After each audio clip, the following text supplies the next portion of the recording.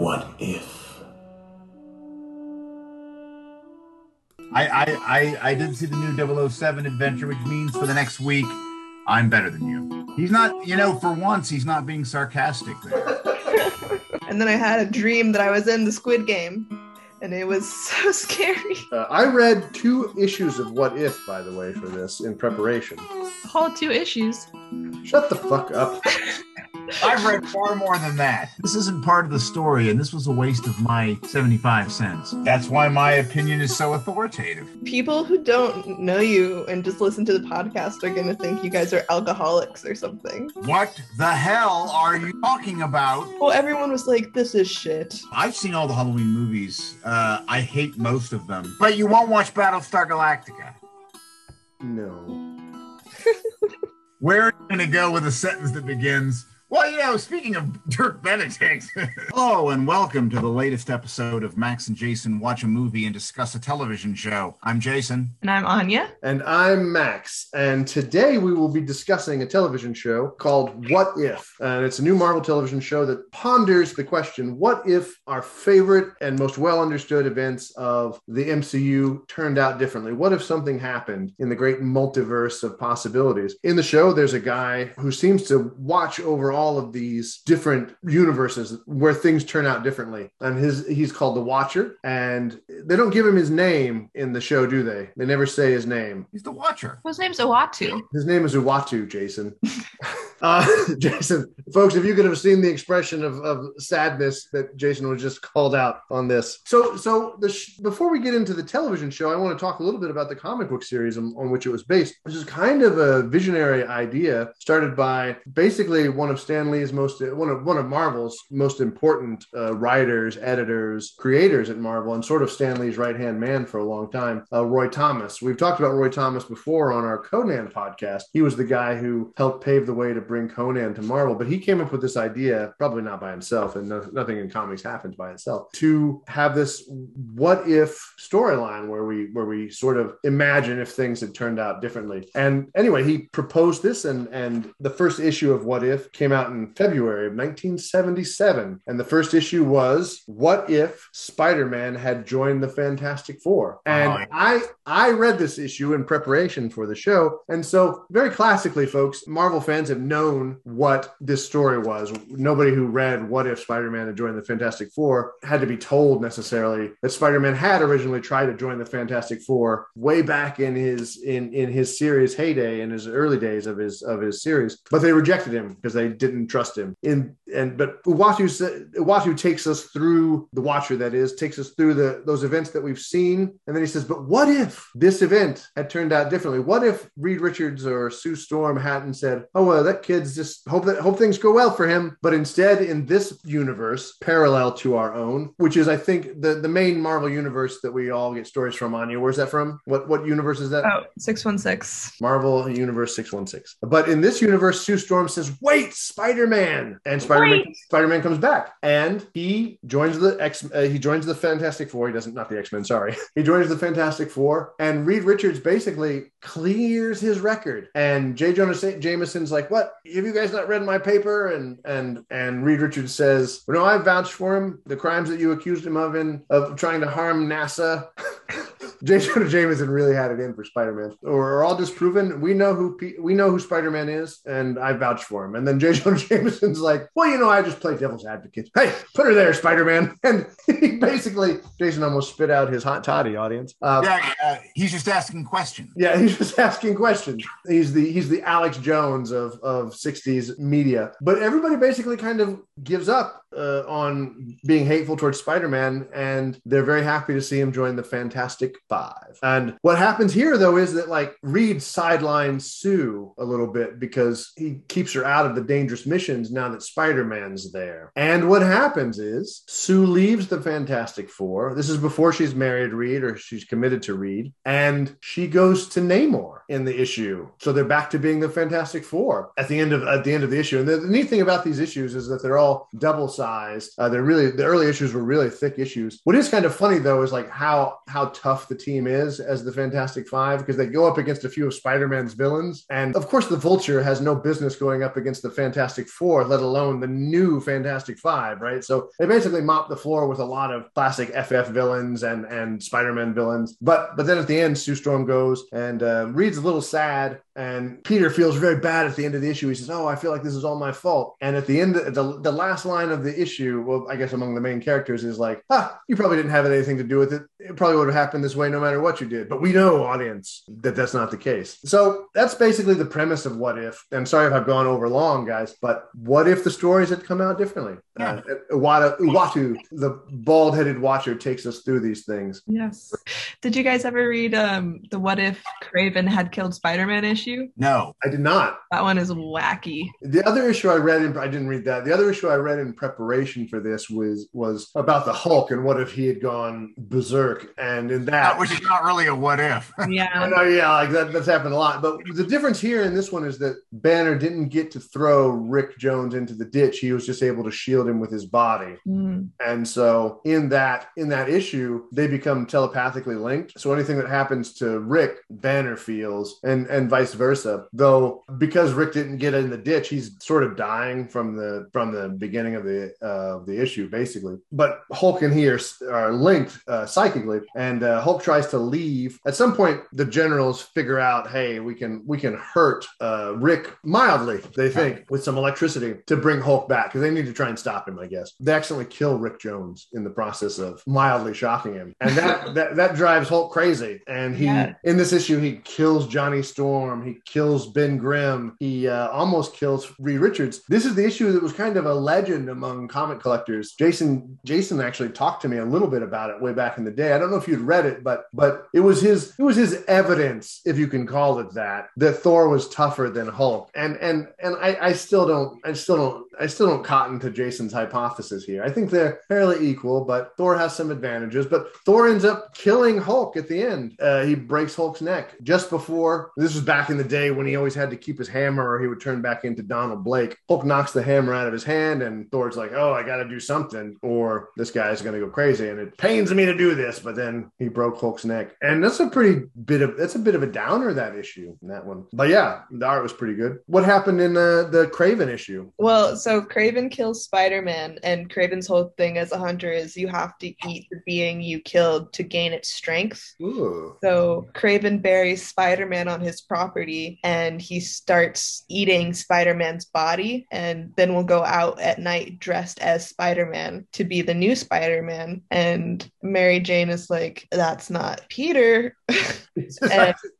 and then she enlists the help of Daredevil and Captain America, and it's kind of noir-y, like those two are trying to figure out what happened to Peter, and then they realize Kraven did something, and then they stumble upon the scene of Kraven eating Peter's dead body in the rain. Oh, that's a little grim. It's pretty grim. Jason, do you have a favorite What If issue that you read, or the one that I remember most is What If Jane Foster had found the Hammer of Thor, and the only difference in the story is that Jane Foster accompanied Donald Blake to the vacation to Norway, and she's the one that ends up finding the staff and striking it. And I haven't read that issue yet, but it's in my book. Was it good? Did you like it? I liked it a lot because she goes to Asgard, and Odin is like, "Who are you?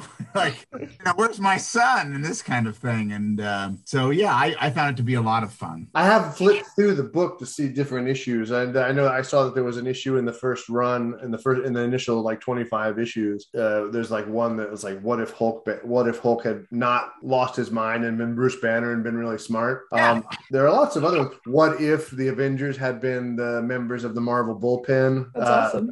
Stan Lee is Captain America, and it's quite funny looking stuff. But I did notice in that What If Jane Foster had become Thor, she looks very jaunty jaunty. Like she looks very happy to be in the costume. It's kind of funny. She always looks like she's like really raring to be Thor in that issue. It's full of energy, the issue. So that takes us to the series. Do you have any trivia, Jason? Have you looked into any of the production of the show? Not really, because I mean, to me, a lot of the production's pretty obvious. I mean, obviously, the Marvel Studios has done a great job of taking the MCU, which was originally just a series of connected films, and turning it into a series of television shows, movies, action figures, breakfast cereals, and things like that. And this is just, to me, a very logical kind of progression for those who have seen the show Loki, because Marvel's done a series of very good television shows that have kind of expanded the universe and kind of opened things up for the films to even go in different directions. And I think that this show is a very logical step in that process to kind of go back to an original comic book, which I did collect for a while, by the way. Yeah. And to take that and turn it into a cartoon series that maybe should be taken seriously, but maybe not. I mean, maybe it's kind of flippant. Maybe it's just, what if this? Maybe these are things that we're supposed to that are really going to tie into things. We don't know that yet. This is just another effort by Marvel to pay homage to a past series that some people remember, some people have never heard of, and to try to recast it in a way that kind of ties into what they're trying to do. But not recast it very much, because a lot of our actors from the MCU have returned. So this is a question I have for you guys. Is this canonical? I think that it's canonical as in it's in the multiverse. Like it's not in the MCU like universe, whatever number that one is, but it exists in the multiverse that they've created. But can it? I have a question about that, about the end of the show, because I think they kind of link it to the MCU at the end, possibly. Yes. In which way? At the end of the show, audience, we're talking about a show that's been out for a while, so I hope that none of what we're about to say comes as a shocking, obnoxious. They're already listening. They're already listening to the episode. So okay. So you guys know, as Anya just. This is your fault. It's my fault. No, it's the audience's fault. At the end of the show, it's your fault, audience. Your fault. Listening to us. Why do you do that? But at the end of the series, Uatu deposits Black Widow in a universe where Black Widow's dead. I don't think it's the MCU though. It's the MCU universe. I've decided. It's not. It could be, couldn't it be? It would be cool, but Scarlett Johansson and Disney are not on good terms. No, I'm totally with Anya. I did not think that at all. Because it looked like it was the fight in New York, and Black Widow had died before. Oh, was the fight in New York? Okay. You're probably right then.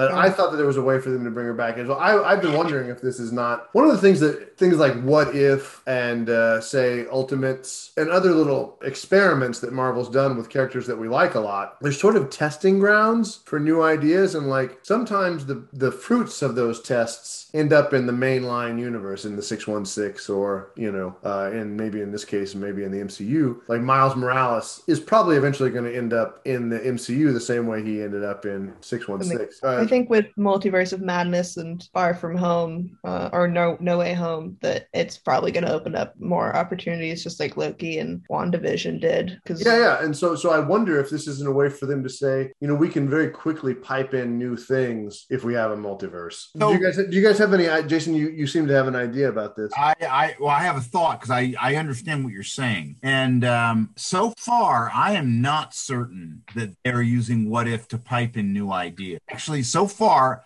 even after seeing the whole thing, I still think that this is a sideline kind of thing. Okay. And I know other people probably have different ideas about that, but this is connected to the whole idea of the skewed timelines and the Loki show. Mm-hmm. That is the case. I am not convinced, as you were about to suggest with your theory, that they intend to retcon anything with any of these characters that they're doing. with anything that they're doing with this show. Well, maybe not, but with the multiverse and the other things, it certainly seems like Marvel is giving themselves a way. They don't have to retcon; they just have to con, because you can pull somebody in from one of these new universes. Like, they can bring in all of those characters from Sam Raimi's Spider-Verse without having to retcon anything. Oh, come on!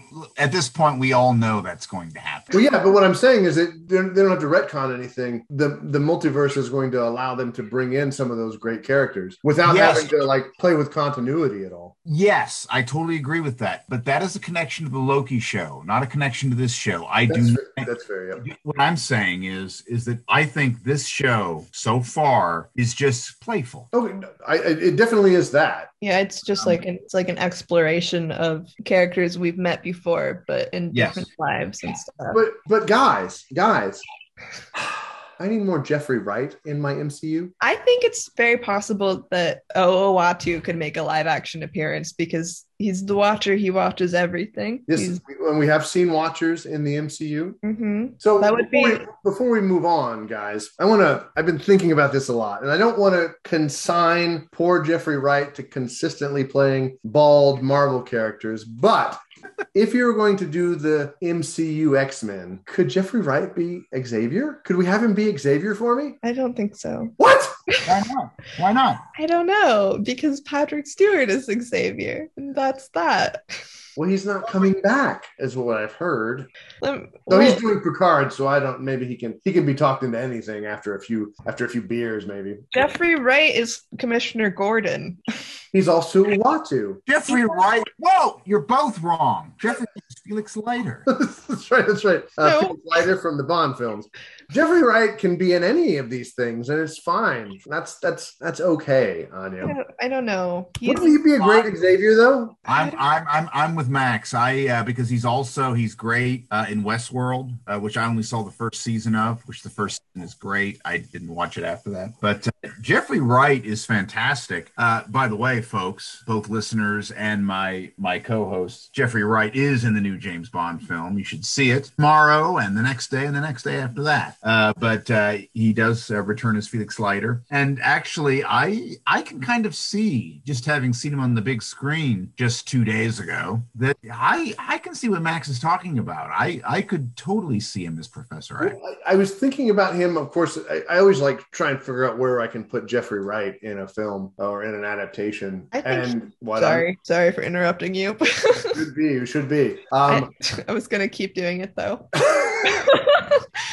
You clearly have something important to say. Go ahead and take it away. I think he'd be a really good... What? Go ahead, Anya. Okay, I'm currently looking at pictures of Jeffrey Wright, and I'm sure he'd be...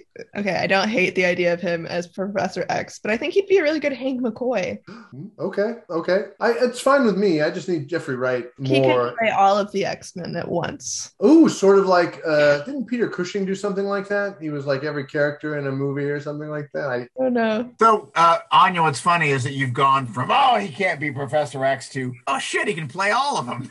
Well, that was a joke to appease my father, but I'm looking at pictures of him, and I think he would be fine as Professor X. It's the voice plus the way he plays. Do you guys remember him from Hunger Games in the second series? Like, he's such a good guy. Or in that really depressing Netflix movie about him and the wolves. I just think Jeffrey Wright's so good. I wouldn't mind seeing him. But of course, Anya, you make a good point about his current status as Commissioner Gordon, which he looks great in. Is that he's such a chameleon actor? I think that he would be, and he became an animated character for this show. I think that it shows his versatility. He can do it. Incredible. Right. Someone actually suggested Ralph Fiennes as Professor X. Jason, what's the verdict from Michigan? Well, I mean, I'm overwhelmed with opportunities to talk about James Bond because is he also in James Bond? He's the current M, and is also in No Time to Die, which is in theaters now. Full disclosure, audience, Jason was raised by Ian Fleming and is good friends with the Broccoli's, who are the producers of the James Bond film. Yeah, boy, you guys are setting the table for me just great. This is amazing. I'm a little less inclined to that. Okay. And I think the reason is because now I'm trying to picture him bald. Who, Ralph Fiennes? Yeah, and I'm not seeing it. Isn't he just a bald man? No. Jason was showing you what a bald man looks like there. Oh, do that again.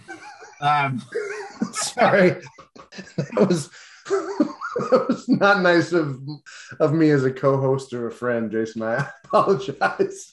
No, I maybe in Red Dragon, I think he's kind of bald in that, but he's also bald in Harry Potter. He is bald.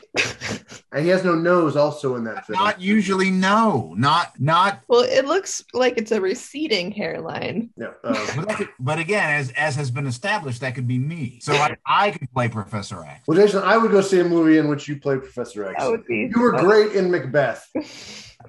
Jason was in Macbeth, everybody, in Richmond Civic Theater. I don't remember who he played. Young Seward. You're not the one who... Are you the one who says Leon Macbeth? Oh. I'm sorry. No, you're giving me too much credit. I had a couple lines, almost had my eye stabbed out by a sword accident. Wowed people with some sparks and then died. Yes. It was a spectacular performance. The only reason why I went to see the show. Okay, so I've made my Jeffrey Wright pitch. It's received one enthusiastic yes and one lukewarm appease the father yes. But right. So I suppose we should get into the series itself. Anya, do you want to give us the synopsis or the titles of the show, however much you want to give us? Yeah, well, it's a 9-episode series. It starts off with the kind of what-if version of Captain America, the First Avenger, and it reverses the roles of Peggy Carter and Steve. And also the dad, Tony Stark's dad, has a much bigger role in this world. And in the end, it's Peggy that steps through time. It's arranged a little differently, but that's the gist. And then there's what if T'Challa became a Star-Lord, and it's just Yondu kidnaps T'Challa accidentally instead of Peter Quill because of the vibranium surge, and he thinks it's like a alien source or something. And then 3 is what if the world lost its mightiest heroes, which is where Hank Pym becomes a serial killer and murders all of the Avengers before the team can form, and then Nick Fury and Loki have to team up and defeat evil Hank Pym, which is kind of the start of the arc of Downers in the show, when it goes to what if Doctor Strange has lost his heart instead of his hands, which is where Christina dies in a car accident, and then a really gruesome, morbid version of Groundhog Day ensues for the next 30 minutes. Yes. Finn, my son audience was like, well, I didn't like that one that much. Something like that. Anyway, go on. That one was very sad. Yeah. And then number 5 is what if ... zombies. And so it starts off, Hulk is blasted from the Asgardian ship, and he gets there and there's no one there to greet him because the world has been overtaken by zombies, and there's just like a group of heroes left, which is a really cool team that we don't get to see in the live action. It's like Spider-Man, Wasp, Bucky, the leader of the Dora Milaje, I don't remember her name, and that's really good and also sad. And then there's what if Killmonger rescued Tony Stark, and that one Tony Stark never becomes Iron Man, and then Killmonger takes control of Wakanda. And then my favorite one, number 7, what if Thor were an only child? Yes. That might be my favorite too, but I'm on the fence. Go on. Well, that's just him and Loki have a much healthier relationship in this world. They do. They do. They never had to compete for their father's love, and he's just a party boy and kind of an idiot and just a lovely chap. Yes, they all are. Very clueless guy. But keep going before I derail this synopsis with my chatter. Continue. Sorry. And then 8 and 9 are kind of like I would maybe consider them a 2-parter. 8 is what if Ultron won, and that explains itself like most of the other titles. But it's Age of Ultron, but then all the Avengers get killed and he wins, and he has the Vision's body, and Natasha and Clint are the only survivors survivors. And then when Thanos shows up to snap half of existence out of reality, Ultron just cuts him in half and takes all of the stones and destroys everything. What stones for audience members listeners who might not have any idea about that which you speak? The Infinity Stones. That explains everything. Go on. Yep. Those two people that are listening to this podcast and watch this cartoon without watching any of the MCU. Right. Exactly. I keep holding out hope that my mom will eventually listen to this show, and she will need to know what the stones are. Are they birthstones? What are they talking about? What stones could they be talking about? I think it's in that one that Ultron sees the Watcher watching him, and then he breaks through the multiverse and scares the shit out of Uatu, and then Uatu goes to Dark Doctor Strange and is like, "I need your help," which leads us into number 9 in the final episode, which is what if the Watcher broke his oath, which is of course not to intervene in any of the meanderings and events of all of the multiverses that he watches. And he puts together the team of all of the characters from all past 9 episodes and to fight Ultron, Vision, Man, and what's this team called, Anya? Do you remember what the team is called? Guardians of the Multiverse. Yes. I thought that was pretty nice. Yeah, it's Captain Carter, Killmonger, Party Thor, Star-Lord T'Challa, Dark Doctor Strange, and then Black Widow from the What If Ultron one. And is that all of them? I think so.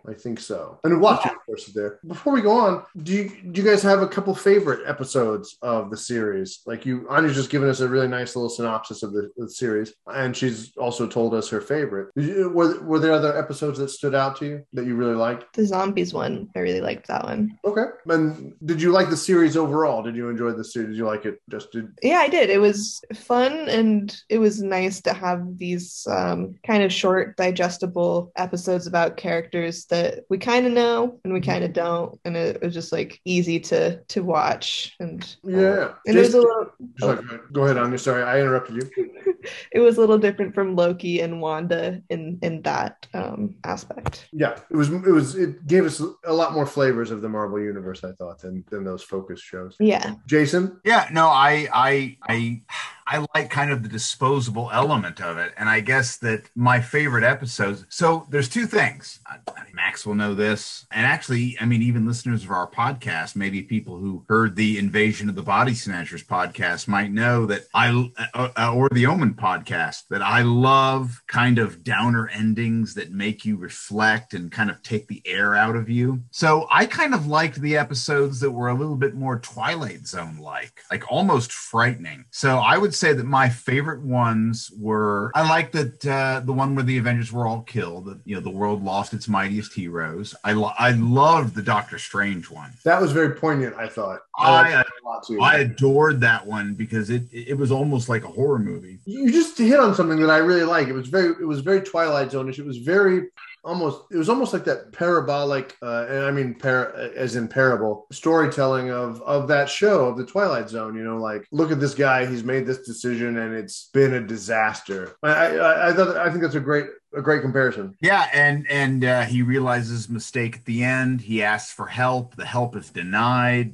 There's something about it that really affected me quite a lot. The zombies one was great. I like that one. It did channel The Walking Dead just a little too specifically, but it was well done and I enjoyed it. I also really, really loved Killmonger rescuing Tony Stark. And I love that one for a reason that actually it's not my favorite, but it might be the one that I would point to the most as being kind of thematic of this series, because I personally preferred the Twilight Zone downer endings.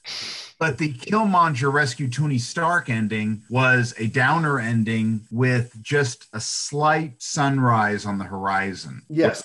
As was, no, not that one. But the Killmonger rescue Tony Stark was just, there was this kind of alliance formed in the last scene that kind of implied that, things might actually turn out okay in this universe. And I liked that a lot. So I would say actually those were my favorites. You guys are going to kill me, and then you're going to, I'm going to say this, you're going to crucify me, and then you're going to both gang up on me.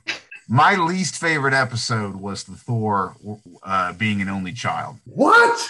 Podcast over. Now, I look, Jason.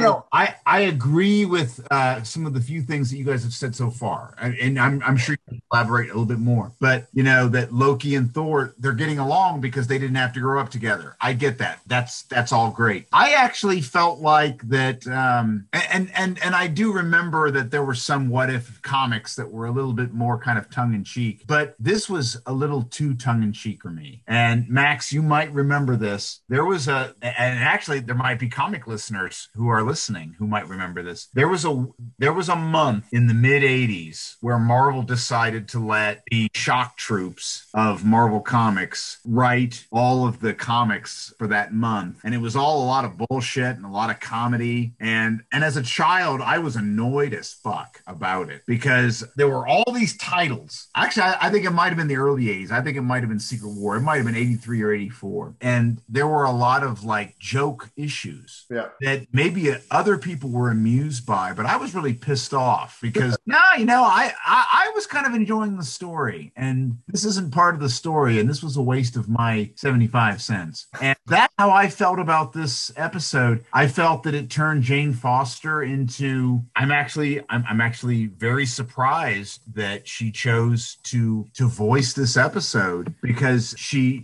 kind of does Natalie Portman. She kind of plays Jane Foster as kind of this woman who's so enamored of Thor that she will abandon almost everything to just kind of lean into this romance with him. And to me, that's not her character. I mean, granted, in the films, she is very enamored of him, but she's enamored of him because of who she sees him becoming. And I didn't like that. I found the episode to be kind of an insult. Me. No. I'm sorry. You guys will have your chance. Me, I was insulted because I felt like that these were not the characters that I saw in the original Thor film. I understand why Thor was different, and I understand why Loki was different. That made sense because that was the what if dynamic. The rest of it I didn't get. It annoyed me. That's how I felt when I saw Black Widow. I felt personally insulted. I know. For me though, it was sort of a continuation of the kind of storytelling that we saw in Thor Ragnarok, which I actually wanted to hit on this episode a little bit. That movie, Thor Ragnarok, has definitely in a fundamental way altered the character of Thor. It's a much more comedic series now, and I think that the film was the What If episode of Party Thor was sort of tapping into that new element of Thor, which is not the brightest guy. He means well, which not the brightest guy, but will make Norse mythology purists pretty happy. Thor wasn't necessarily bright, but he meant well most of the time. But it is sort of leaning into that comedic element, which Chris Hemsworth does really well. And so I appreciated it because it seemed to be a kind of a continuation of that. Is it Taika Waititi? Is that his name? Yeah. Yeah.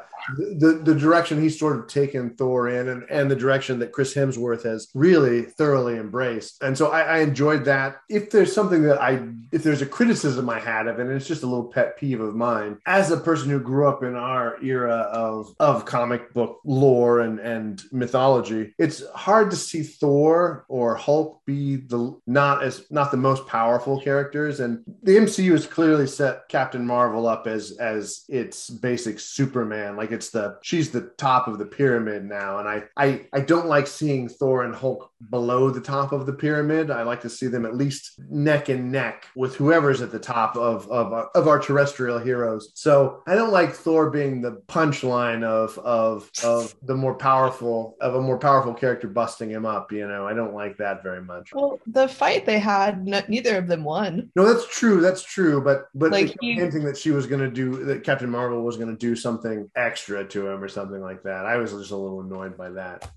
But I did enjoy seeing Freya. I like that character. I was really sad in Dark World when she died. I was like, no, Frigga. No, she's Martin Riggs' girlfriend, lady friend is what I say anytime I see that actress on. You can't kill her off. But I really did like seeing Thor and Loki. That almost made the episode for me. Thor and Loki being besties. I liked that because that's what they were. That's what they should be. That's what they were meant to be. My other favorite episodes, I think, are probably the last two. I like the last two a lot because I was really surprised that there was an arc to the show. I didn't realize that they were setting us up, and that was really neat. But I have a little small problem with how easily Ultron just dispatches Thanos. I was like, oh, come on, let's have a little fight at least. You can't just twain him. You can't cut him in twain that quickly. That I thought was a little too easy. I thought that shit was hilarious. What? Yeah, it was funny, but the reason I agree with Max is that there was a marker set at the very beginning of Avengers Infinity War when Loki said, we have a Hulk, and the Hulk attacks Thanos, and in the theater all of us are thinking, oh, he's in trouble now, is Thanos. And Thanos, he handles the Hulk surprisingly easily. Yep. And so, look, and anyone that has seen Avengers Infinity War knows Age of Ultron, that Ultron is difficult to contend with. Yeah. But to destroy Thanos inside of 2 seconds, that's not really because I feel like we know that even though Ultron could defeat the Hulk, would not be within 2 seconds. No. So that I sort of thought that was especially since we were kind of returning to those serious episodes. You know what I mean? We left the tongue-in-cheek episode, so it didn't read to me as funny, Anya, just because we weren't in that genre anymore. I didn't think, but I thought it was funny. I just thought it was dumb. I was shocked. Yeah, I was shocked too. But the violence of What If was kind of crazy for Disney Plus, I thought. Yeah. Also, it's not just Ultron; it's Ultron in Vision's body, which is considerably more powerful than Ultron. Good point. That's a good point. And Vision has a different mind than Ultron, clearly. Yes. So we've talked about episodes we liked a lot. Before we dive deeper into the arc of the show, were there any episodes that you thought they made that didn't work for you, Anya? Jason just talked about the episode he didn't like. Yeah, he did. He was very awful. It's a little upsetting for somebody who led me to appreciate Thor to diss an episode that just centered around our hero, Thor. That's why my opinion is so authoritative. Authoritative. Did you say authoritative? He said, well, it was a pun. Authoritative. Yeah, authoritative. Lord Puns is going to cast me out. All right, so no, I think that's fair. I really dug the introduction of some characters, though. I liked Captain Carter a lot. I hope that Marvel figures out a way to bring her into the main MCU universe. I would like to see more Captain Carter, or just give her her own like alternate universe movies. That would be fun. I like the Killmonger episode because it very clearly established what I think a lot of people who talked about the Black Panther movie missed. Killmonger is an awful person. Now he's been made that way. He's certainly not. Some of it was some of who he was what happened to him. But at the end of the day, Killmonger is a piece of shit. And I was happy to see that all of that bullshit about worrying about the world, worrying about others, that's not really what he's about. Killmonger is about elevating himself, because he could have just said, okay, guys, well, you don't want to help me. That's fine. I've got these Infinity Stones. Bye. But instead he was going to kill them. Audience, come at me if you think Killmonger is worth defending here. I hope you don't. But I liked the way they played with some of the characters. Were there any standout things for you guys? We've talked about favorite episodes, but were there story licks that you guys really, really thought, well, man, they nailed it? Well, I want to say that I wasn't offended by anything in the show, unlike Jason, because I didn't see it like it is renditions of characters we know, but I was also like, they can do literally anything in this because it's not the main continuity. Like, I wasn't like, oh, well, that's not what that person would do, because it's a whole different reality. And it's like the Ultimates, or whenever like writers have the freedom to write whatever they want. Like, I was really fine with whatever they did. Okay. Yeah, but I think one of my favorite character arcs in the show was Peter in Zombies. We almost got more backstory about Peter in Zombies than we did in some of the movies, and I don't know, the emotional weight in Zombies I thought was really good, and just how he would interact with characters that he hasn't really gotten a chance to interact with on the big screen. It was really fun.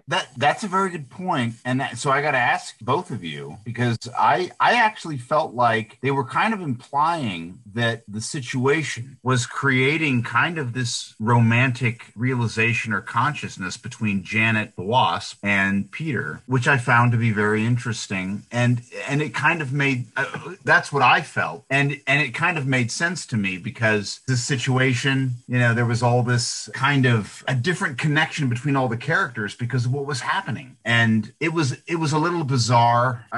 So I guess I want to ask you guys about this as well. It was a little bizarre, the whole Chris Pratt as Ant-Man animated head thing. Was Chris Pratt Ant-Man? Yes, he was, because I love not Chris Pratt. I'm sorry, Paul Rudd. Okay, yeah. That worked-ish, but was a little on the edge for me. Yeah. No, they found the head at, where'd they find the head? At the New Jersey place from Winter Soldier. Gotcha. I wasn't getting romance vibes between Peter and Janet. I was getting like, because when she died, he reacted very emotionally, but I just think that he's a young kid and he also has a capacity to love that some of these other people have been jaded, and so they don't react in the way that he does. I just think that's his character. But I'd have to watch the episode again. I don't think I got romance vibes either. I got friendship vibes, and like I think the things that you see in those, what I was getting was like a lot of times these people have to sacrifice themselves in the zombie world, and I got that emotional pain of another friend going down. Well, I didn't think that the Hulk in that, when he goes and holds them off, I think he's probably fine. I don't think the zombies can hurt him. Yeah, I think he did a perfect holding action, because they can't hurt him and he can just smash zombies until his friends get away. So Janet was in a tougher spot because she didn't have that same kind of capacity. I want to defend the romantic piece. Even though I think the reason to not defend it is because Peter's a teenager, Janet is older. Even in the superhero world, they would not have connected. But this is an extraordinary circumstance. And so what I experienced in watching it was that she saw this young man. Look, this is humanity is dying. Suddenly all this age stuff just kind of goes away, because everyone's just kind of going to, kind of collapsing down to the bare minimum of, just the bare minimum of what a society would do, where, it's all about survival. It's all about engaging with each other and all this kind of thing. And she just speaks about him in such admiring ways that I actually did see that there was something kind of brewing there, that would not have been brewing if there was not a zombie apocalypse. I mean, I don't think that's unfair what you're saying. I'd have to watch it again to see if I saw that, but I mean, 2 insects, zombie apocalypse.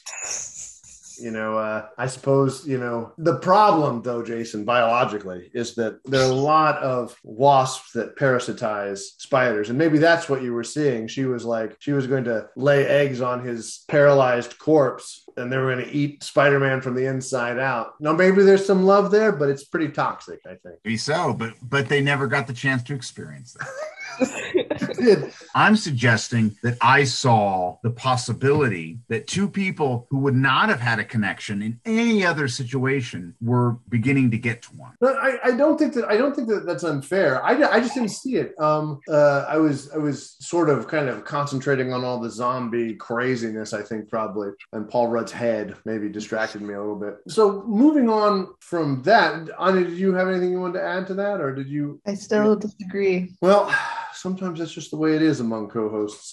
I was sort of shocked, I guess, on episode 8 that the stories that we'd seen earlier were building up to a finale. I just sort of thought it was going to be what if. I just thought we were going to go with that what if premise from the beginning of the series to the end. So it was a really pleasant surprise for me. I mean, did you guys see that coming? I didn't see it coming. No, I did not. I thought episode 8 was the last episode of the season. Oh. Which actually I thought would have been really cool, because I was like, when I first experienced that, I was like, oh my God, I was not expecting them to set it up for a second season. Like, that's such a crazy cliffhanger. And I kind of actually like episode 9 was really cool, but I think it kind of would have been cool if we had gotten a second season that was the fight and the team up between the Guardians of the Multiverse and Uatu against Ultron, like a more extended, because he's so powerful. Yeah. Well, I was happy that they gave us part 2 because I was like, you can't. I was at that point. You can't end it here. Disney Plus. I would have been a little mad if I had to wait a season break. But I mean, I don't think that you're wrong. It would have been a great hook, but they did with Infinity War. I do think that it would not have been bad to have a cliffhanger because that's what television is about. If you don't like if you don't like cliffhangers, stick to movies. You know? I mean, I see what Anya's saying and I see what you're saying, and I'm not saying either you're wrong in terms of booking people for the next season. But guys, I would have lost my mind waiting for that season. That's the problem, and I am glad that Disney Plus thought about me and gave us episode 9 to kind of wrap it up. Now, episode 9 did frustrate me a little bit.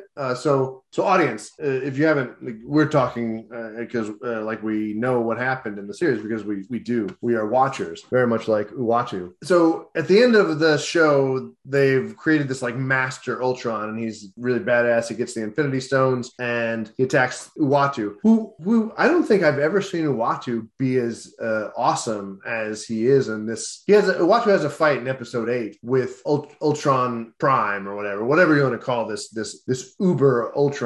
It's really cool, but Uatu doesn't think he can beat Ultron, so he retreats. And I mean, I do agree with you guys that it would have been crazy to end it there with him in the place where Doctor Strange had been trapped. The Dark Doctor Strange is what I always refer to him as in the series, Dark Doctor Strange. And when he gets there, of course, Doctor Strange realizes he's there for help. But that would have been a great way to end it. But I'm glad they didn't end it there. But what I wanted to say was that in episode 9, I was a little frustrated with the plan. So they had this, the characters have a plan, and to create tension, the writers did these things that certainly succeed in creating tension, but also seem like really manipulative moves, like when they don't get the stone. Oh, I can't remember what happens. Do you remember what happens at the end? It's sort of the stuff that used to frustrate me in Smallville all the time. Like they have really smart characters doing stupid things. Like when Black Widow jumps in, and I'm just like, oh, come the fuck on. And because she halts they're about to destroy one of the stones, and she jumps in the way of their mission, and I'm just like, oh God, we're gonna have this happen here. Sort of like when you got mad about Natasha and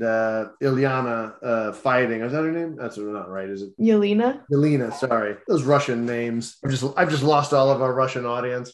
But when they had that fight, I was just like, this sort of was like what you were talking about when Black Widow comes in and has a fight with the Guardians of the Multiverse. And I was like, oh, come on. Just make with the destroying of the stone. It was a lot quicker, though, than the scene in Black Widow. It's true. But sometimes that well, let's just get to our allotted time. Was Ultron there at that point? He wasn't there at that point, but because they had this like little conflict with Black Widow, the Guardians of the Multiverse, I mean. And then he showed up, and they showed up before they could ready or something, right? Exactly. And I just thought that sort of frustrated me, and so I kept getting worried that they were going to end on another. So this is just me as an audience member, and this isn't really a fault of the show. I was just getting like, is this going to end on a downer? Am I going to have to like see the universe destroyed because of stupid decisions that supposedly smart characters are making? I was getting frustrated with some of that, but overall, I really loved all of the action of episode 9, the finale, which is one of the benefits I think of animation. We get a great wizard battle. Yeah. Like we don't like, so there's in cinema, there's only one other great wizard battle in all of cinema. All right. And that's between Dumbledore and he who will not be named. What about Gandalf and the Balrog? No. Every Gandalf fight sucked. Okay.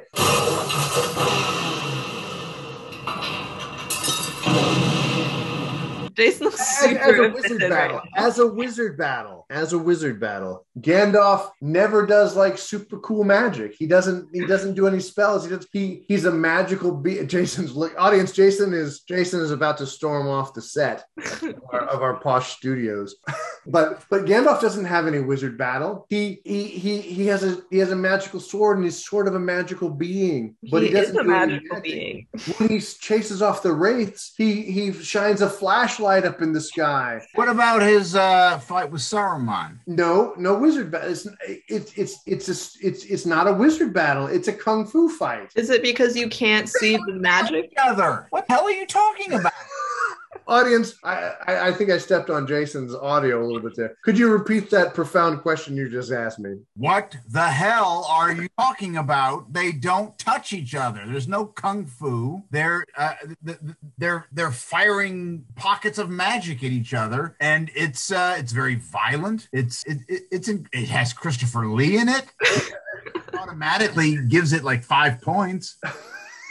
Like you grade it on a curve. Jason, what the hell are you talking about? It's not visually very amazing. You could have got the same effect by filming you and I on the playground in 4th grade, like going poof, poof, and we would have like been acting and falling down. We would have looked exact. Jason, you're frozen. I'm not frozen. I was trying to create that illusion. Wrong that I'm amazed. I love the films, but it's not a great wizard fight. There's only one other great wizard fight in all of cinema, and that is Dumbledore and Voldemort. And then there is this fight. What? At the end of What If with Doctor Strange and Dr. Ultron. Are you saying that they're not good wizard fights because you can't see the fun magic in the air? You can't see the fun magic in the air. You can't see. Well, no, I mean because you can't. Think about all the stuff that Dumbledore does and Voldemort do to each other. You're angry because you can't see the pretty colors. Well, I mean that's magic, right? I mean, spells have things that happen. Like when you fire off your magic rockets, you definitely want to see something happen, you know. But you could have got the same effect. I swear to you guys, Jason and I, and any kids who played, you know, you're looking at like 4th to 6th grade having these fake magic force fights, or like when we played Star Wars, blasting each other with blasters we didn't have. You could have got the same effect of Christopher Lee, as magnificent as he is. Jason's aiming his blaster at me here. I don't know what's going on. I think you're being really insulting to Christopher Lee right now. Hey, I would never be insulting to Christopher Lee. You were just like, that scene has the amount of power as a 4th grader on a playground, and you're talking about Christopher Lee and Ian McKellen. Okay, so they're definitely my friend. They're both sirs, aren't they? I think they're united. Okay, so I have to admit that they do elevate 4th grade play to a higher level. No. All right, audience, I've been defeated on my assessment. Oh, no, not yet. That's coming. I editing. That's what was missing on the 4th grade playground is Fair enough. Because what makes the wizard fight between Saruman and Gandalf great is cut, and which creates a great deal of tension, which is why that scene, which is very boring in the book, which is I think is told in flashback, but in the movie it is very exciting because it's edited very well. It is. I don't disagree with that. But it's nothing compared to the fight between Voldemort and. Oh my God. Okay, fine. But if you're gonna say that this What If cartoon is better than that, I am going to say that this is better than the fight in Lord of the Rings. He multiplies Mjolnir. Did you not see that? He dropped a mountain of zombies on Ultron and left. Oh, you're right. No, I stand corrected. What? You No. just fought so hard. And we need to accept, Max has pointed out that The Matrix Reloaded showed how action scenes should be done. Just multiply some bullshit and throw it on the hero, and that's a great scene. It's great. It's great in this. What are you talking about? No. All right, audience. I will definitely edit in Jason's agreement with me on this point. I didn't expect to get so much resistance here, audience. I didn't expect you would have such a wrong opinion.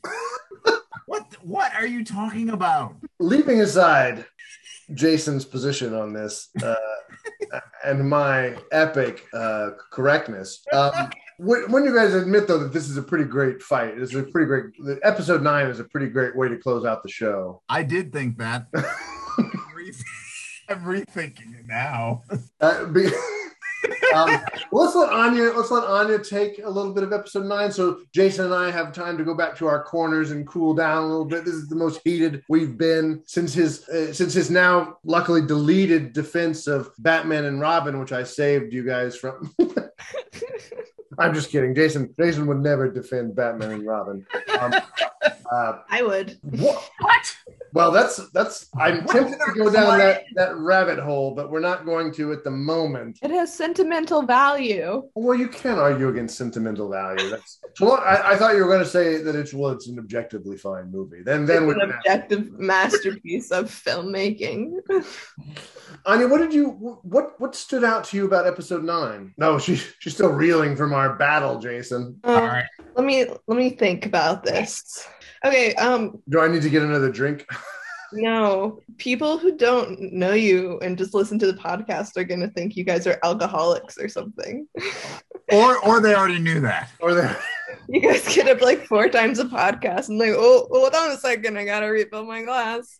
I mostly edit out. Oh, he cuts all that out. I cut out all of our refills for the most part. Get my whiskey and put my fancy little ice cube in it. I haven't put any fancy ice cubes in my whiskey. For me, while you guys sort of thinking what Anya thinks about her position, I just really liked the flow of the action in this scene. I thought it was great. I thought we got to see a lot of everybody doing a lot of fun things. I thought that it had a very logical flow, that even though the action's very fast, they explained what was going to happen pretty well, so we could kind of see what was we could follow it. It wasn't a hodgepodge that didn't make any sense. So I thought it was quite exciting, even though I got frustrated a couple times with the making smart characters do dumb things bit, but that happens a lot in film. So I really liked Natasha in these episodes. The episode where her and Clint are just palling around trying to save what little is left of the world, I thought was really powerful in the way that Clint went out. And I almost liked that more than Natasha's death in Endgame. Well, one of the things I dug about this series overall is they do a lot of this pretty subtly, not always subtly, but this they did really subtly, where they inverted the sacrifice that we'd seen in other films. It was not subtle. I thought it was I thought they built up. What I mean is they built up to the switch subtly. I didn't see it coming. I didn't see that was going to be something that was going to have to be done. And so I was like, oh gosh, they just gave us a moment from an earlier MCU thing, but they inverted it in a way. And I guess what I mean by subtle is in a way that was a believable inversion. Something very interesting, because Anya felt that it was not subtle. You felt that it was subtle, and I didn't even notice it. I was moved by what they did. I liked, the whole idea that Hawkeye, he has nothing else to live for. He's perfectly willing to die. And so when the moment comes, he's like, well, I kind of told you that, I got nothing left. Mm-hmm. I did not make that connection. So I guess that I would agree with Max that it was subtle, because it was subtle enough that I didn't even make the connection of the inversion. Really? Okay. Yeah. I actually, two of them together, their connection, the fact that they would die for each other, the fact that, both of them have the red in their ledger, so to speak. Mm-hmm. But I knew all of that, but I didn't make the connection to the inversion, the comparison or contrast that you guys are suggesting that was, from Endgame. I actually, that was not something that really registered. Well, I know a lot of people that just haven't been happy in general with the way that Black Widow has been depicted in like the most recent movies. So it's something that I was aware of with Infinity War. And I don't know, it's just something that I'm aware of watching the show, because I'm around that much dialogue that I was like, oh, like, are they trying to appease the people that were so angry about Black Widow's death? And just like the way that she was ended. Were there people who were angry about her death in Endgame? Yeah, I can't think of like an example right now, but like, I think so. Like, okay. A lot of people were like, it should have been Hawkeye. I suppose that in terms of like character importance, I suppose that would have made some sense. And you would have certainly expected that, just knowing showing how Renner hasn't always been happy doing these movies. You know, maybe he would have said, "Hey, kill me off." He's like the Harrison Ford of the MCU. Like, all that being said, I did think that the scene where he sacrificed himself was still really powerful. Like, I still got chills. Oh, in this What If? Yeah, like that dialogue and those conversations don't like lessen the impact of that episode for me or anything. Oh, good. Well, I'm happy to hear that. I mean, I thought it was subtle. But I can see, you know, how you would say, well, they've obviously inverted it. I just thought that they led up to it in a way that shocked me. Oh, that's neat. I didn't see that coming. I liked, like, it's obviously very different situations. Like, they have to either kill one of themselves to get the soul stone, and in this one it was like, I'm gonna do this so that you can go on. And I liked the way they did it in this one more because I don't know, you can see that Clint is deeply depressed, and the only thing he is holding on to or holding out for is Natasha. Yeah. And so it was a different angle that I thought was a little more emotionally compelling than the fight on Vormir and then the drop and stuff. No. Yeah, no, I could see that. Jason, sorry, go ahead. No, I would say I agree with that. I liked the scene in Endgame, but I don't necessarily think that it was jaw-dropping. I mean, it was important to me because the Widow was, you know, one of my favorite characters. Her relationship with Clint is, you know, a very important connection that I think that the films did very well. But I would agree with you. I think that this was a great moment in kind of a dystopian kind of sci-fi way, and probably the best scene in this episode. Well, I think that the dystopia in this film is in this part of the film, the series rather, is really profound. I mean, like, we come to find out that like they're just in it to destroy Ultron because there's not any evidence that there's anyone left on Earth. I was kind of profoundly saddened by that. I kind of understood where Barton was coming from. Yeah, you know, like, it's unlikely that these two are going to repopulate the Earth if they destroy Ultron. So they were just in it to destroy him because they knew he was up to no good. Right. Which comes back at the end of this series, which we'll talk about later, when all the Guardians are going to be sent back to their times without any. Not all of the Guardians are going to be sent back to their time from which they came. Where do we want to go from here? What do we want to tell? What happens? Do we want to say that the Guardians saved the multiverse? You just did. Oh shit! It's over. Good night, everybody. Night. Yeah. So, audience, at the end of the show, of course, Uatu is a master. For a guy who doesn't get involved, he's thought a lot about how he would get involved. I can only think in the Earth 616, Anya, which is the main Marvel universe. It's the comic book continuity. Yeah, the main comic book continuity. Uatu has gotten involved a handful of times. Do either of you know when he's gotten involved? Well, he got involved when Galactus showed up. He gave them the ultimate nullifier, which is what you do when Galactus shows up. Audience, quick note about this sublime script for the issues in which Fantastic Four fight Galactus. Do you know what? Do either of you know what Stan Lee wrote? I know what he wrote. What the script said for those issues. He said Fantastic Four fights God. And then Jack Kirby created a masterpiece after that. And then Stan Lee went back and filled in all of the speech bubbles. Had you heard that, Jason? No, I hadn't. Anyway, audience, take that knowledge and go forth. So, where were we? You were asking, where should we go next? Oh shit, we're still there. Where should we go next? So they defeat Ultron. Audience, if you haven't seen it, go watch that. And at the end of it, Uatu is basically sending the heroes that are left. Sorry, go ahead. Well, after they defeat Ultron, in the past, in episode 8 and 9, Killmonger has been being real sketchy in the background. Yes. And Go ahead, keep going. Are you sure? Sounds like you wanted to interrupt me and say something. No, I don't want to interrupt you. You got to get used to that, Anya. Wonderful child.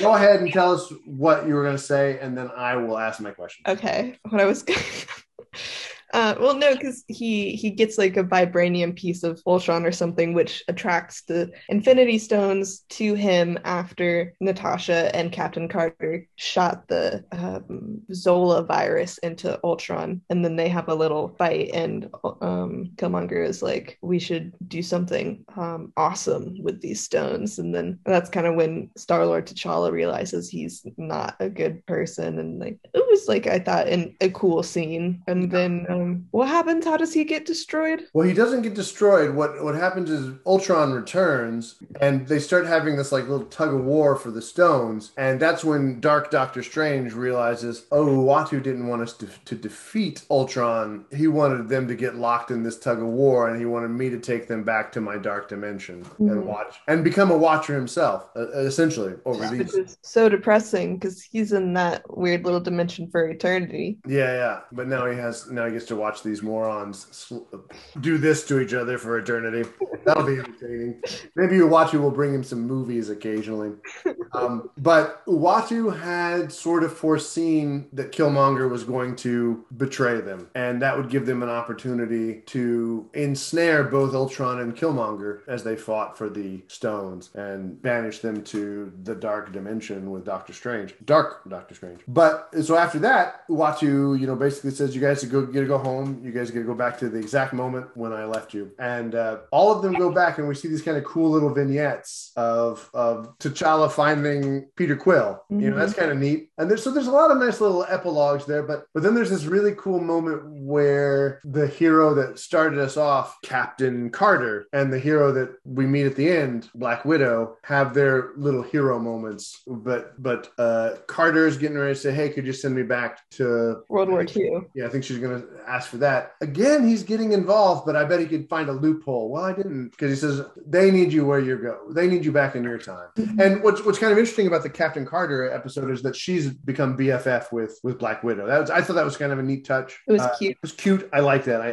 I accept cute. I think that's a great description of Anya. And then Carter goes back to her time, and there'll be a nice payoff for that. But I really liked that Black Widow was unwilling to leave this bar, this pocket universe bar, and she's like, I'm not going back. There's nothing there. No one is there. And this is where Uatu does a nice thing for her, I thought. But I felt really bad for Natasha in this moment because, like, I was kind of worried that Uatu was going to make her go back to that world. I was too. But instead, he says, here's a world in which the Black Widow of this world has died, but you can, how about you come here? And I thought that was really touching. And then, of course, we get the nice touching bit where Jason doesn't like this. Jason isn't very satisfied with some of the Captain Carter elements, where Captain Carter goes back and they find the Hydra Stomper. The Hydra Stomper, yeah, and the Steve Rogers uniform, and they think he's in it, I think, right?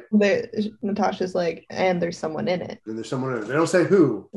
So could be anybody, Jason. It might not be Steve. You might not need to wave your finger of righteousness here at us, Jason. Are you angry about that? It could be anybody. I actually do have a problem with the ending because you just said that he did a nice thing for Natasha and he gave her a new universe that needed a Black Widow. But I kind of feel like that the reason there's a problem is that we have seen the Watcher be quite an asshole to people who asked him for help, and now suddenly, well, I'm going to violate my oath. And Captain Carter asks him for something and he refuses it. Your time needs you. But he gives Widow something, which is an additional violation. That has nothing to do with what he's done so far. So far, he has violated his oath to defeat Ultron. He now violates it again by allowing Natasha to go to a universe where she does not belong. So he's picking and choosing now. He's violated his oath, but it's not, okay, just this once.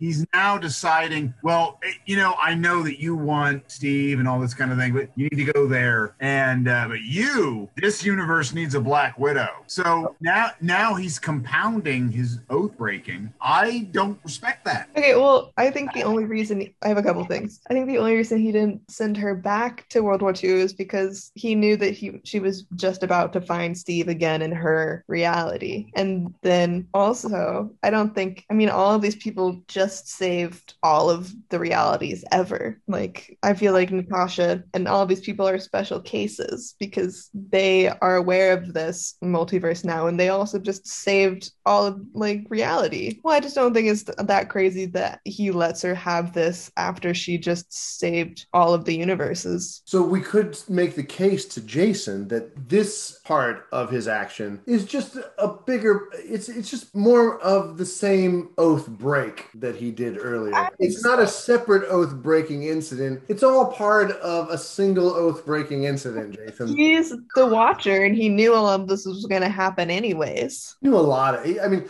I don't know if he knew it was all going to happen. I think he was a very good student of the realities, and he had some good ideas about what was going to happen. So now I think one could defend this as an interesting character development of the Watcher, and maybe they'll go with this. But to me, the problem is, well, I broke my oath once. Now that I've done that, now that I've crossed that Rubicon, now I can be like, well, Peggy, if you just go with it, you're actually going to get what you want. That time needs you, but you, widow, I mean, there's another time that needs a widow, and I'm going to put you there. Now, see, you guys are saying that's one oath-breaking event. I would suggest that it is not. That actually, he broke his oath once, and now he's got a taste for it. He's more like a serial killer. I think that's the wrong analogy.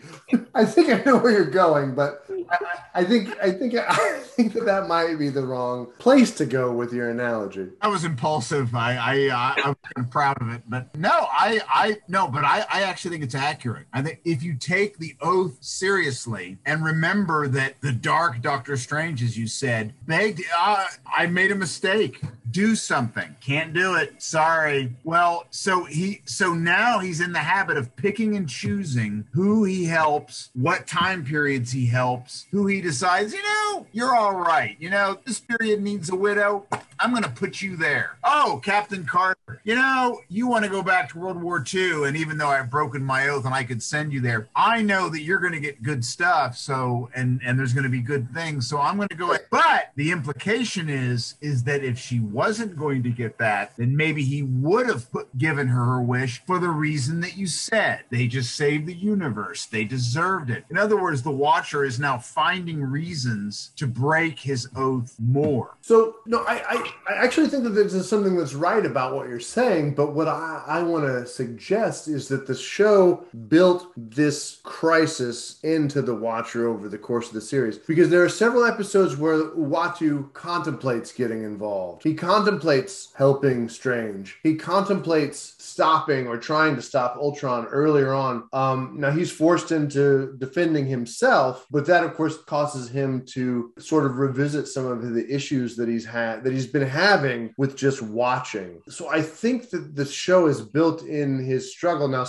his struggle in watching and not being involved, which is something that Uatu has had to deal with, of course, in the What If book itself, and of course in the comic book, in the regular mainline continuity of Marvel Universe. My question to you guys both, and I wanted to pose this to you at the end when I was watching the final show, the finale, is what the Watcher does, just watching, is that oath worth taking, or is it worth upholding? Is it moral for Uatu to do nothing? I'm asking both of you that. So that's my question. Is it moral for Uatu to do nothing? I don't know. I think obviously with a character like that, he's going to do something, because they always do. Yeah. When the dire, his oath is to protect the multiverse. Also, I don't think that's his oath. His oath is to watch. But all of reality was going to get destroyed. Yeah, he would have nothing to watch if all of reality got destroyed, but that's not the oath that the Watchers take. Uatu is making a very conscious decision to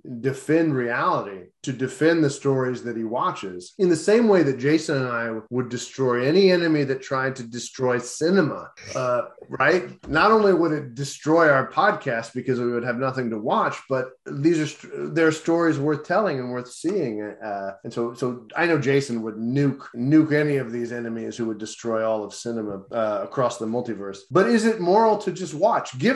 We see that Uatu has great power. Like, he almost defeats Ultron. No, it's not moral, but that's a very deep and complicated question. Well, that's why I thought you guys thought you guys were capable of handling it. I apologize. That's like, I don't know. It makes me think about if there's a cat in my face. Yeah, everybody, audience, Anya's cat, who's caused a lot of trouble today. Is this the cat that's caused all the trouble? No, this cat is very chill. It doesn't look very chill. It looks very needy. No, today Jason, my cat unplugged my Wi-Fi. Look at this. Wait, hold on. Let me make sure I can get it here. Any host of the Max and Jason Watch a Movie podcast needs to guard their Wi-Fi from their cats. Jason has a zebra skin rug here. Oh, God, it looks like your cat. He does. You guys look like you got your cats from the same place. Yeah. No, this morning my kitten peed on my bed, knocked over the water bowl, unplugged the Wi-Fi, and somehow got poop on the couch. It was still alive? You say, is Anya still alive? I mean, clearly she is. I had a terrible morning because of a tiny kitten. It's awful when our pets destroy our mornings. Well, it's all bluster on my part because actually the Max and Jason Watch a Movie podcast is actually legendary what my cats have done to infants. I felt so stupid for yelling stop at a cat. It's not very useful. Yeah. It was... I can attest to that. What you guys need is a squirt gun. I'm getting one. I actually have an answer, Max, to your question. I had an answer too, but then the cat got in my face.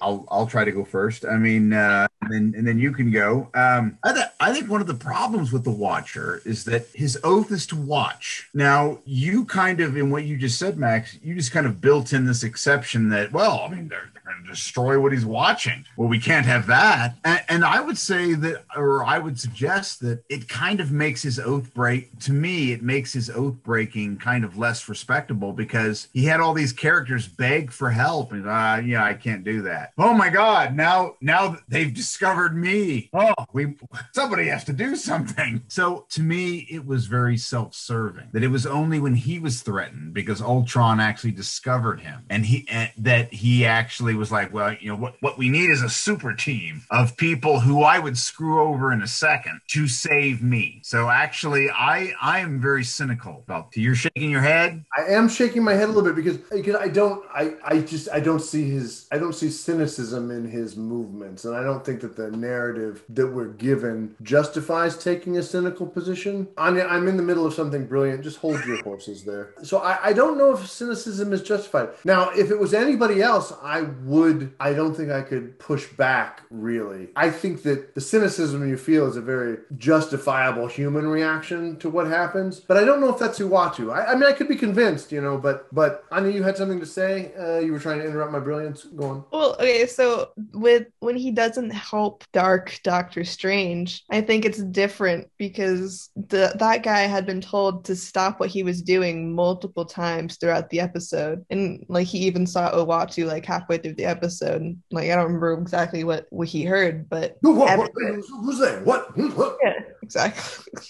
But it was different because everyone told him to stop and he kept doing it, and he destroyed that reality on his own because of one person. And I think that's different. And also it's implied later on that even though Uatu didn't do anything to reverse that reality, he still went and visited that guy in the dimension. Like it was implied that they have had chats and that they're friends. What we see over the course of What If is we sort of see Uatu struggling with what's the right thing to do in these situations. When should I get involved? Now, I think clearly if reality is going to be destroyed, Uatu sort of thinks, okay, maybe this is a time that I need to violate my oath. Sort of like, violating the Prime Directive is sometimes a necessity. Audience, I'm sure you know what the Prime Directive is.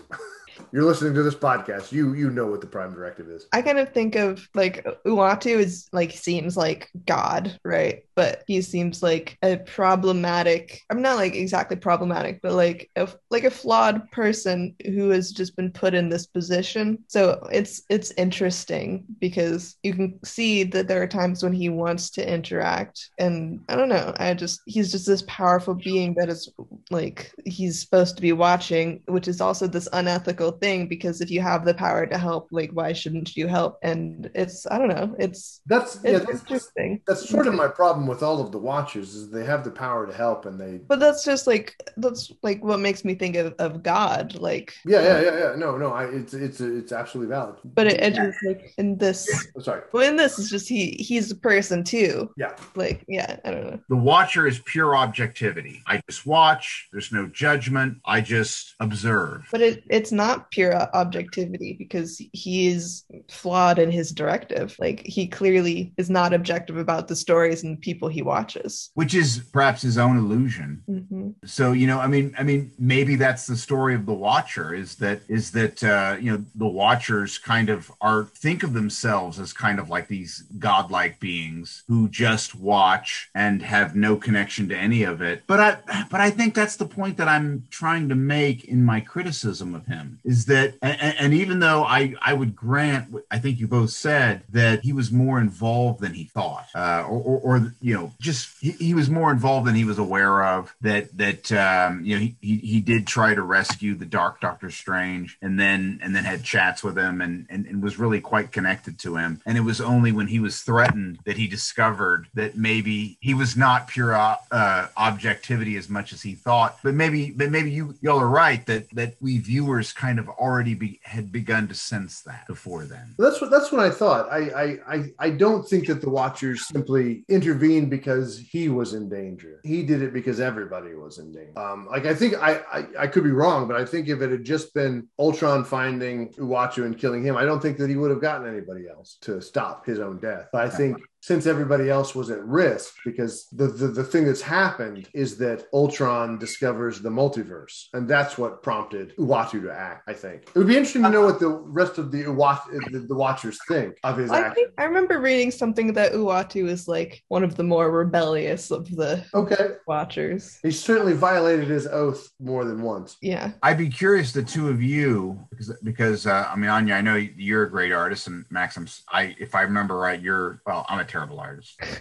I'm not good at all. So you guys are both better than me. We should comment about the art, the animation. Let's do. I was actually quite astounded by it because of how it channeled the Watcher, certainly channeled Jack Kirby. Mm-hmm. That kind of art form, that early Marvel kind of art. Yeah.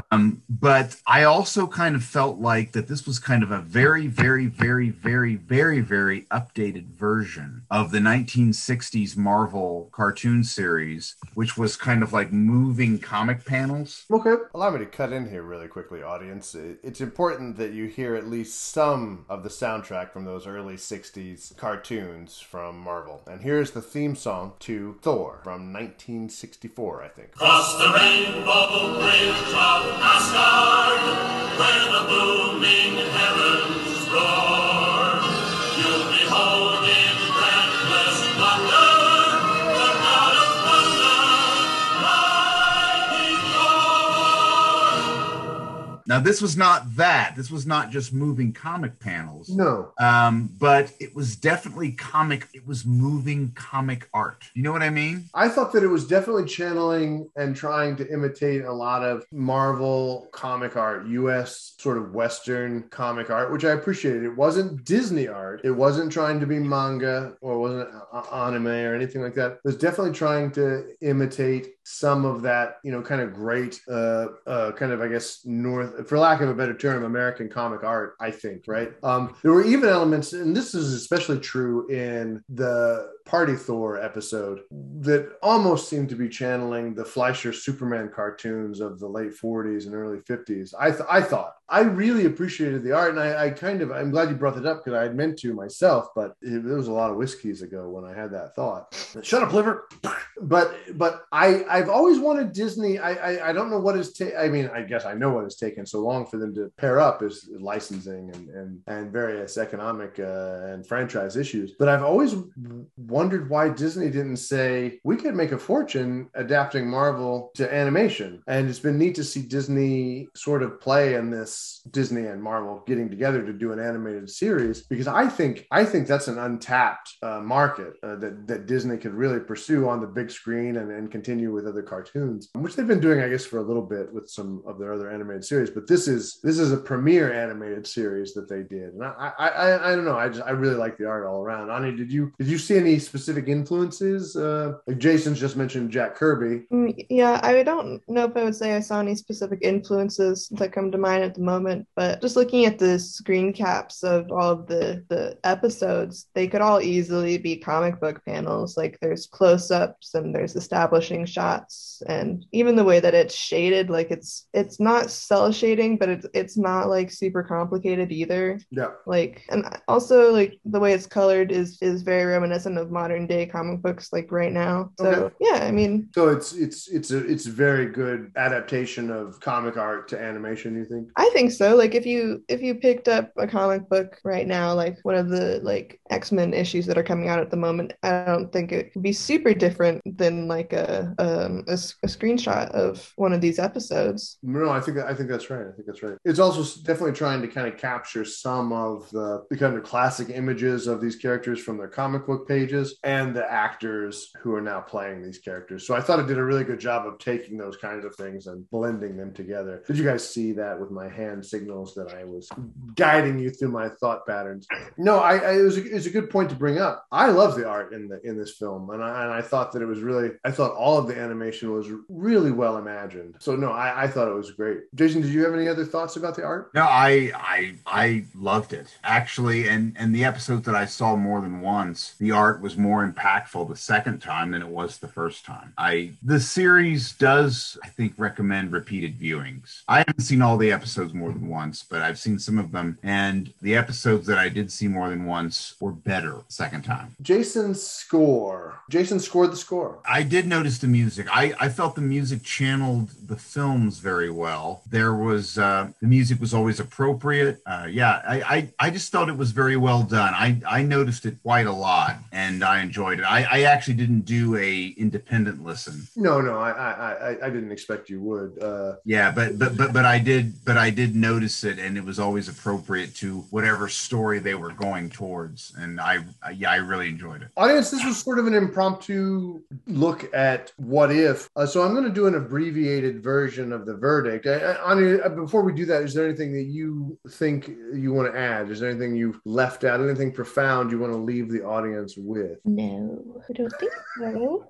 Excellent. So my verdict is see the show, guys. Whether you'll like it, whether you like if you like animation, see it. I think you'll enjoy the show. If you like Marvel, see the show. Jason, I think that my own verdict would be very positive, almost great, but not quite. But that's not necessarily a criticism, because to me, what I like about most of the episodes is that this is not Avengers Endgame. This is not Tony Stark sacrificing himself and creating this great dramatic moment, because most of the MCU that we've seen are all about big stories. Well, these are big stories too, but they're stories that we've already seen, just recast a little bit. And so to me, what and this is reflected in the episodes that I like, except for that ghastly Thor one, that these episodes are all about big stories that we've seen before, done in a different way. It's almost like just a little distraction with very traditional, very creative animation, very good music, as I said, bringing back most of the voices, most of the performers from the films.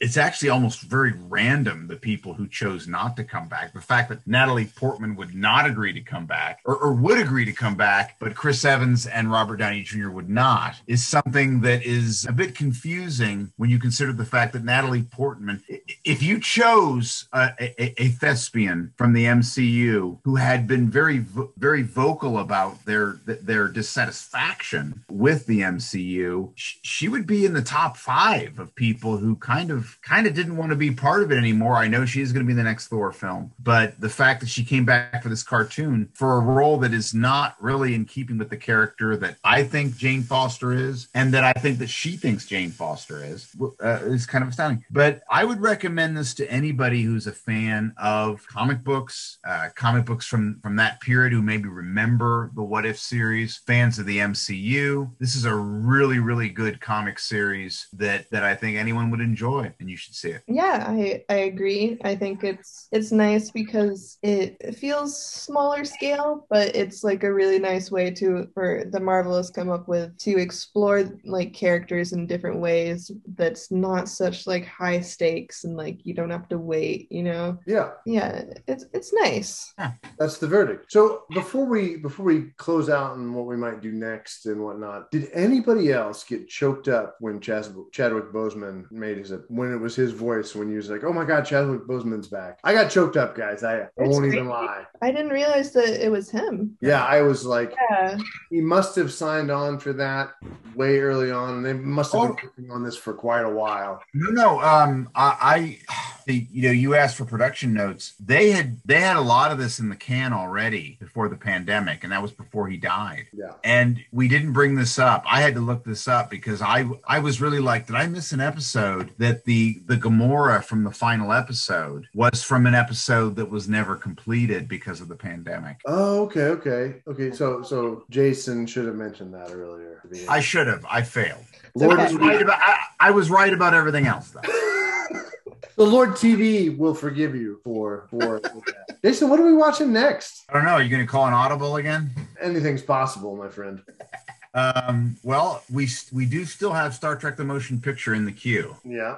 I'm ready to watch it. I'm ready to watch it too. Audience, apparently neither of us are actually ready to watch it. And what we will be watching next week is Dune, the new version, a new interpretation of Frank Herbert's classic novel. So join us when we tackle that film. We'll get around to Star Trek: The Motion Picture eventually. Anya, where can people find you? On Solo on Instagram, and yeah, that's it. All right. Everybody, share us on all the things, the social medias, the Facebook, which is in a lot of trouble right now, which is a good thing. We're trying to bring the downfall of society. That's right. But maybe they'll improve. Share us on the Twitters, which is also a cesspool, but less damaging to the information ecosystem. Maybe. I don't know. Audience, this isn't a political podcast. It's not a current affairs podcast, and I apologize for doing that. Share us with your friends via SMS messaging or iMessenger or whatever it is you fucking do to share things with your people. You can reach out to me at the Supper Test on Twitter, where I say profound things. You can reach out to us, though you never do, at lordmovies39.gmail.com at gmail.com. Sorry, audience. Jason suggested that I drink a lot of whiskey for this episode, so this is where we're at. And next week we will be tackling Star Trek. No. Tackling Dune. Pretty soon I'm going to have to add a parenthetical for our co-host Anya. Max and Jason and Anya watch a movie or talk about a TV show. Audience, that's it for me and Jason and Hans Solo from Planet Earth to Captain Kirk. All right, guys. Night. Nate. Bye-bye. We were all alive at a time when Captain Kirk was not on this earth.